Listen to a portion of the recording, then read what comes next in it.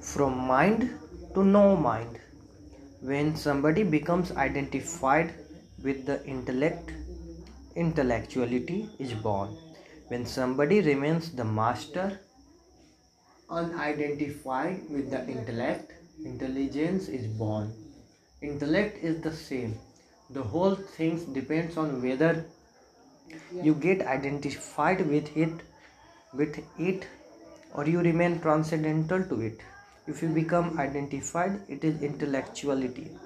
If you remain unidentified, it is intelligence. Intelligence is of tremendous importance. Intellectuality is a barrier. Intellectuality is a barrier even in the world of science.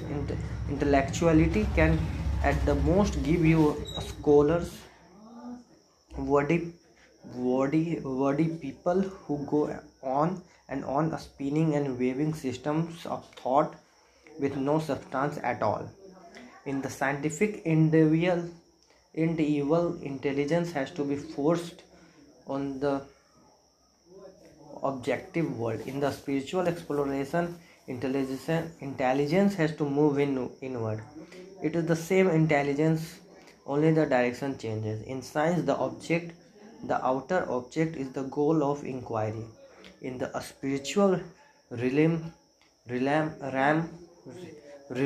realm, your subjectivity, your interiority is your adventure. The intelligence is the same. If you become an intellectual, then you will not be a scientist.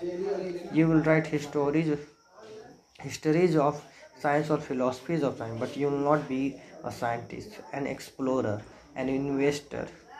Yes, that too has a certain use. As far as the outside world is concerned, even information has a certain limited utility, but in the inner world, it has no utility at all. It is a barrier. It is a negative. It is a negative effect on the inner peace.